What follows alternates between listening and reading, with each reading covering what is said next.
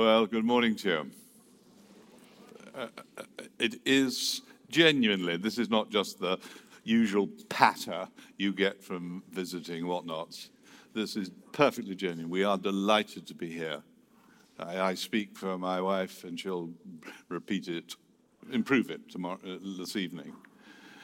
But I want you to know that we love this church and we love visiting it. In fact, if we were allowed to, we'd love to join it if we were allowed to, because we're not allowed to. But and HS2 is coming. Is it coming anywhere near the new railway line, the high-speed line? Because could you get it diverted to Nottingham? Because then we could commute up. We live in London. Okay, all right. What do? We better pray, hadn't we? Yep. Okay. Ready, steady, go. For Lord, for what we are about to receive, may you make us truly thankful. Amen. I want to talk, if you've got a Bible, I'd love you to grab it and turn to the Apostle Peter's first letter, 1 Peter 5. It's a pig to find, so the easiest thing is to go to the maps at the back and work forward, of course, in your digital device, it's very much simpler, but you're not to do your emails. Okay? I want to talk about caring for God's church and how God takes care of his church.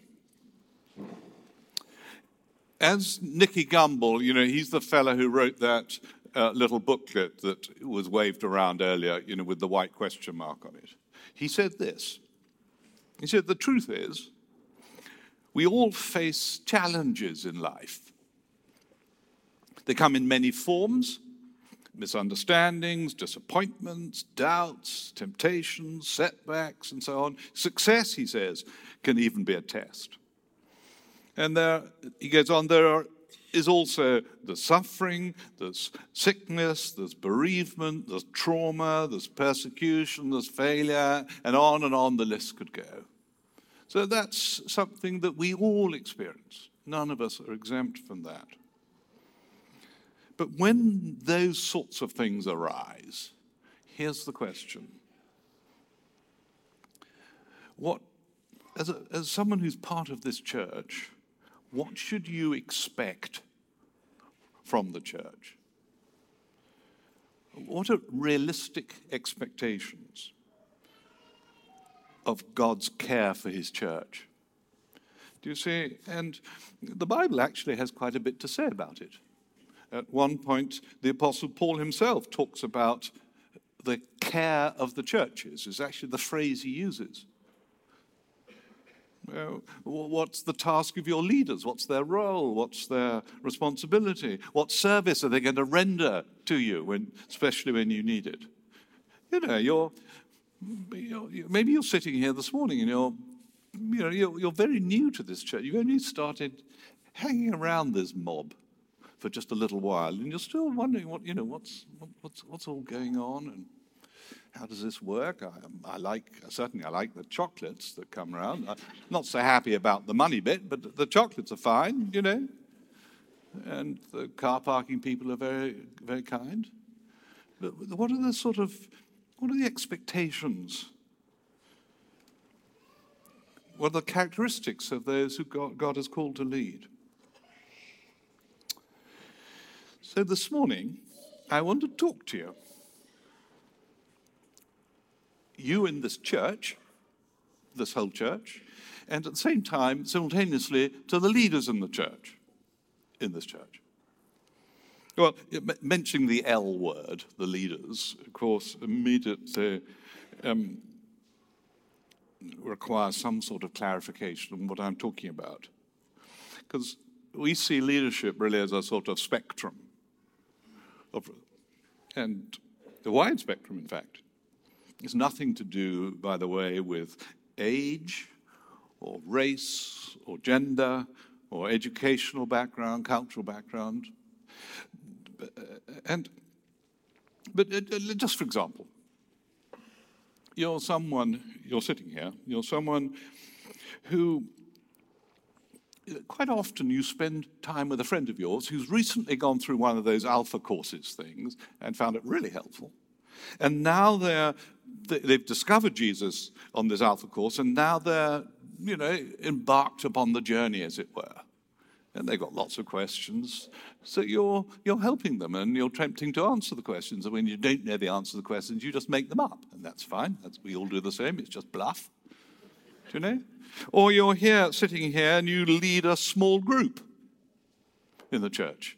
Or you're here and you lead one of the many teams that operates in order for us to do what we do on a Sunday. You may be helping to coordinate the team that does the refreshments, provides coffee and donuts, all that sort of stuff. Maybe you're part of the car parking team, and you dress up every Sunday with one of those very flash jackets. It may be you're among other things, you're in charge of a department at work. You have a number of people who report to you. You lead a team on a ward, or in a workshop, or in your office. Or you're a parent, bringing up children, leading, you bet. You see, so what are the expectations? This is the issue that Peter addresses for us in his first letter. Let me just, for a moment, hit the pause button before we get on to look at the text. And let me say to you, say straight away that Ellen and I have spent quite a lot of time in the last 2, if not 3 decades, traveling around the vineyard in this country, and then now, as John mentioned, internationally, with the various vineyard families, national families around the world. And I have to say, I shouldn't tell you this, and please don't quote me, but I have to tell you this is an outstanding church, and we absolutely love it. And it has outstanding leaders, quite outstanding leaders. And I'm not just talking about John and Debbie, I'm talking about the whole team of leaders. At least that's our opinion. And I'm not trying to flatter you. My beloved wife has a beloved sister who lives on the edge of a mountain in Scotland, so we forgive her that. But for a time, she had a hopelessly unreliable car. It kept on breaking down. And of course, the family nicknamed it Flattery, because flattery never got her anywhere, do you see?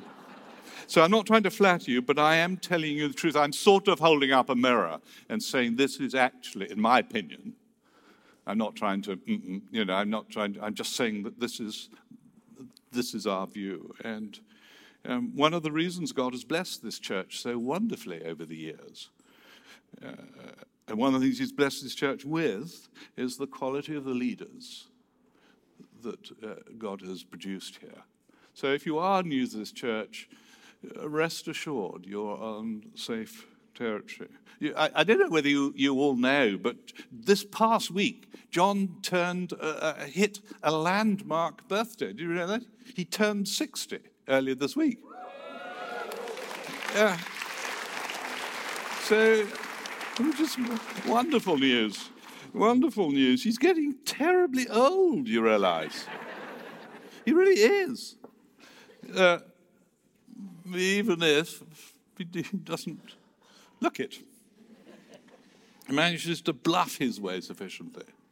What you may not know, so you're familiar with John and Debbie and their role in the church here. What you may not know, because these things are difficult to discover always, that in the United Kingdom they lead the vineyard rabble in the tribe, the family in the UK of 100 and something churches, and increasingly with some of the other leaders around the world internationally, they have influence. God is giving them influence. So you need to know that, because it's helpful context, and I can say it even if they certainly can't, and you may not know. Okay, so here the great apostle addresses the whole issue of relationships. This is in 1 Peter chapter 5. relationship between those who lead in the church and those who are led in the church. Okay? To the elders among you, chapter 5, verse 1, to the elders among you, I appeal as a fellow elder. Let me just, for a second, don't get fussed by the word elder. It's nothing to do with, the flour that turns into juice, you have with sparkling whatnot. No, it's a sort of older, as John Wimber used to say, you're an elder if you're elding. So, translate it, it's one of the words used in the New Testament, leader would do fine. Okay? It's not exact, but it'll do. I appeal to you. So to the elders, in other words, to the leaders, he's writing to a church, incidentally, in what is today Turkey. He's actually writing to a church that's suffered quite a lot of suffering and difficulty and opposition. So he says, look, I'm writing to you as one of your, as I'm writing to the leaders, the elders in the church, and I write and I appeal to you as a fellow elder. So, we're all in the same boat, is what he's saying.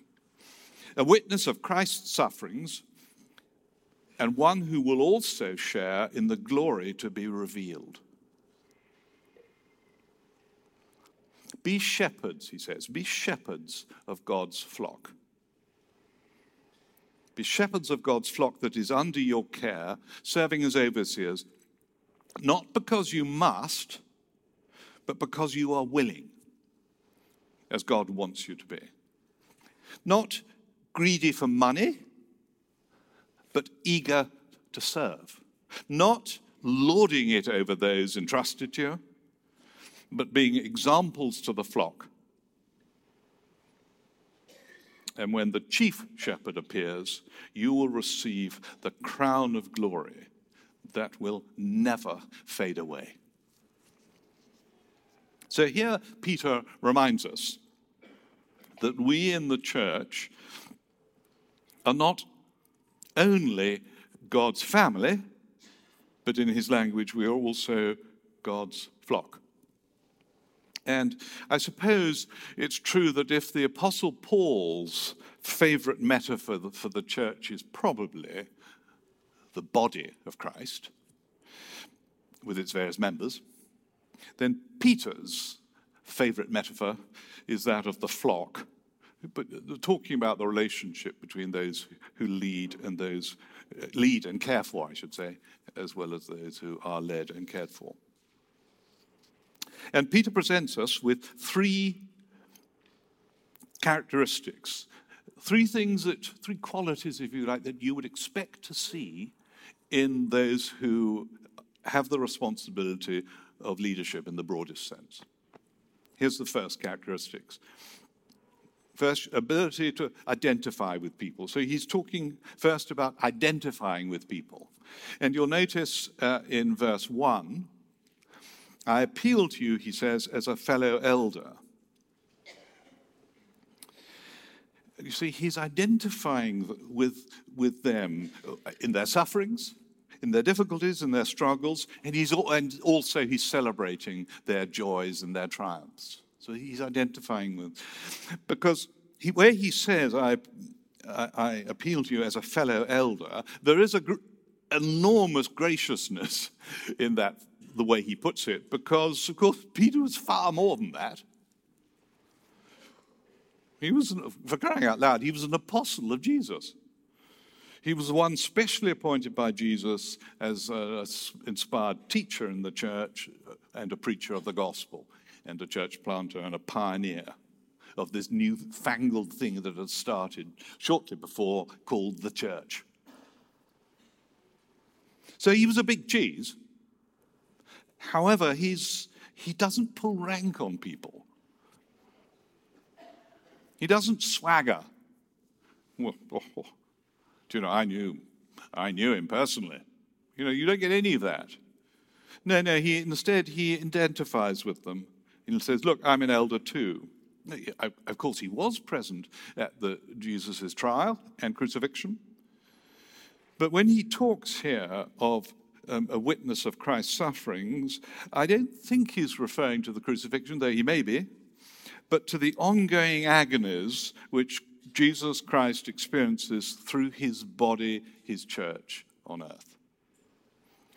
So here Peter is identifying the people, and in effect he's saying, you know about suffering. I've heard that you know about suffering. Well, I do the same. As I say, we're all in this together. My life, he says, in effect, it gives an example of the sufferings of Christ. I'm a fellow sufferer. I'm a fellow saint. I'm a fellow elder with you. I understand your situation. And just as it's shaping you, so it is and has shaped me. In the 18th century, there was a wonderful Christian by the name of Jean-Pierre de Causseau.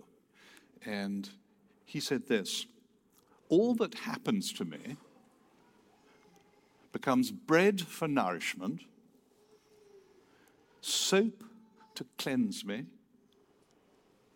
fire to purify me,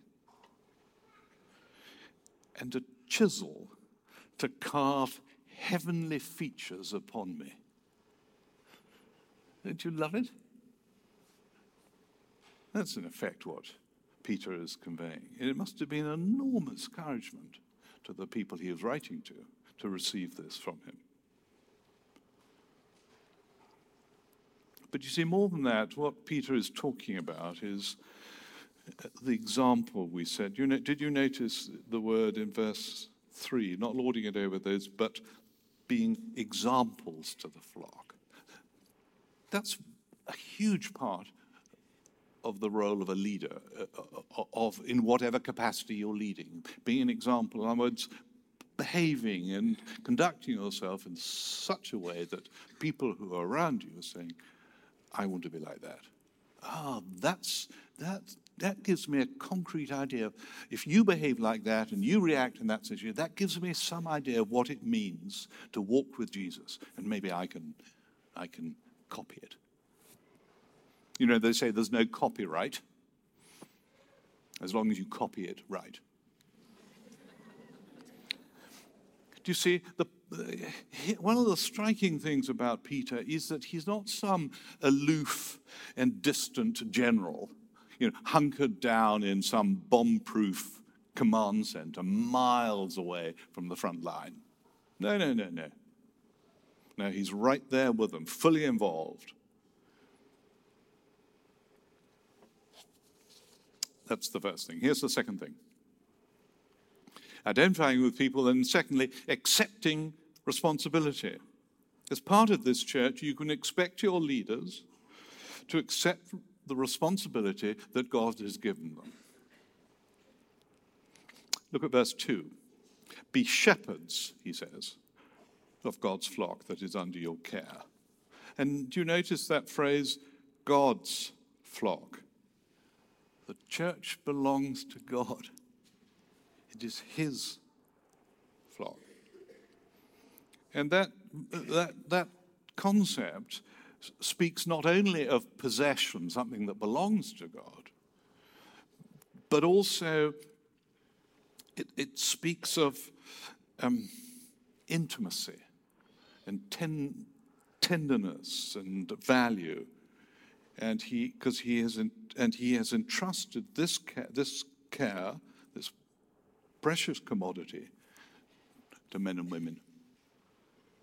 I'm going to say ordinary men and women like you and me. Very, very, very precious to God. Centuries ago, there was a man called Bernard of Clairvaux, and he said this, it's interesting, he said, suppose you had a vessel, cup or glass, with some of the blood that Christ shed on the cross in it. He said, oh, how carefully you carry it. Ought not I, therefore, he goes on, ought not I to be careful of those souls for whom that blood was shed? It's a powerful argument. And it was for us, it was for the church that Jesus shed his blood. So by definition, it is something that is very, very precious to the Lord. Be shepherds, he says, that's your responsibility. So that means defending from the predators of error. That means training and equipping. That means carrying the young. That means caring for the sick, healing the sick and the suffering. That means seeking out and finding those who are lost and wandering and have, just in trouble or in difficulty. A shepherd, you see, must be a warrior and a physician, a dietitian and a midwife, a school teacher and a security guard. All those 6 elements are bound up in Peter's concept of leadership. And all these tasks would be burdensome enough if the flock were his own. But when he's put in charge, when the leader's put in charge of God's flock, the responsibility is awesome and wonderful. Identifying with people, accepting responsibility. And third thing you can anticipate from your leaders is pursuing right motives. Pursuing right motives. And this, of course, is something that is almost by definition internal, not external. And Peter drills down and articulates 3 motives. He says, first of all, we do this because you want to rather than you have to. In verse 2, he says, not because you must, but because you're willing, as God wants you to. So he said, in effect, he's saying there's to be no, what some people call the hardening of the oughtaries. I ought to do this and I ought to do that. No GMO. Do you know what GMO is? Ghastly moral obligation. No GMO. No external pressure exerted on you. No arm twisting. No sense of being trapped in it. If you feel any of those things, get out. Do you see, God loves, by contrast, he says, because you want to. God loves cheerfulness and willingness that springs from our hearts. So you want to rather than you have to. Second motive, he says, is to give rather than to get. This is in verse 2. He says, not greedy for money, but eager to serve. Now, I'm not aware that any of you who lead any teams here, are accumulating vast sums in your bank account as a result of it. I'm certainly not. My pay is out of this world. But you see, I think you could take this a little more broadly, because I think what Peter's getting at is, he says, not greedy for money, but eager to serve. I want you to love this thing that you do, not for what you can get out of it, but for what you can put into it, what you can give to it. Not to give rather than to get. It may not be money you're getting, but you may be tempted to think, well, maybe popularity or acclaim or strokes. I feel better now because I've served you ostentatiously. No, he's not saying that. He says you're there to give. To give. And thirdly, he says in verse 3, he says, verse 3, not lording it over those entrusted to you, but being examples to the flock. What he's saying is your job is to lead rather than to control. Now, in any sphere you've been in, and of course these principles you understand, don't you? These principles work just as well in the workplace as they do in the church, because it's the Holy Spirit who wrote this stuff anyhow. And God understands how people work. And in all spheres of life, these concepts, these characteristics are so helpful. So here he's saying in your leadership, don't be a little tin pot dictator in your office or on your hospital ward or wherever it is you do your student union, whatever it is you do your thing. No, he says, be an example, be a model, be a prototype. You set an example and look for people to follow you. So if you want people to turn up on time and set out a room before a meeting, for example, then you turn up on time. And you serve humbly. Watch what happens. If you want this to be a church where money is given generously for God's work, well then you give money generously. If you want people to speak kindly about you behind your back, you know, there's one worse thing than people speaking about you unkindly behind your back. Do you know what that is? People not speaking about you at all behind your back. I'm joking. My point is this: you speak kindly about people behind their backs, and watch what happens. If you want to have strong marriages, then you develop a strong marriage. I'd say you go on with the list. You say, be an example, be a prototype, so people can look at that and see you as an example and say, wow, maybe I could do that. That's how it works. And you can't do this simply with gifting. You have to do it with godly character. Often in the Vineyard, you'll hear us talking about gifting on the one hand and character on the other. And that's exactly how it works. You really, if you just vote for gifting and land there and not character, you end up in trouble, believe me. So where does Peter land with all this? Well, what is his final flourish, you ask? Nothing less than, look at verse 4. When the chief shepherd appears, you will receive the crown of glory that will never fade away. In other words, he's saying, off into the future, there is a reward. You may not be very conscious of it. You may not feel it at the moment. It may not be very precisely shaped in your mind, but believe you me, Peter says, off in the future, there is a reward. It's worth it. You know, here you are in the second service.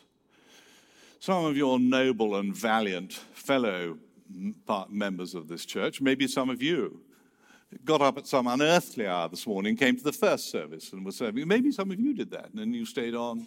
But you've been in a room full of screaming 2-year-olds, maybe 3-year-olds, all morning. Do you know, and you're now a little bit frazzled. You couldn't get to the coffee quick enough. Wishing probably there was something a little stronger. And thinking to yourself, why do I do this? Do you know these screaming children, isn't there some sort of medication we could give them? A drip, maybe, or Ritalin or something?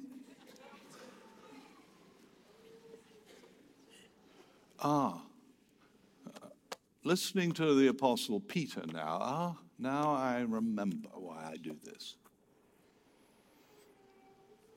Because God himself promises me when Jesus, the chief shepherd, that means in the original language, the arch. You know, we have archbishops, the sort of, top of the pile, the grand kahuna. Well, that's what he means here, the shepherd, Jesus, the great arch shepherd. When he comes, you will receive a crown of glory. And nobody knows exactly what that means, but it's pretty good news, by the way. It's a good thing to receive. It really is. Next time you're at Tower of London, take a look at the crowns there, and you get some idea. Do you see? It's something that's immensely valuable and full of prestige and glory and so on and so forth. And that's what's promised to us.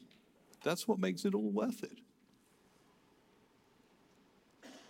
And you can take that and soak it in and let it apply to every area of your life, wherever it is you serve.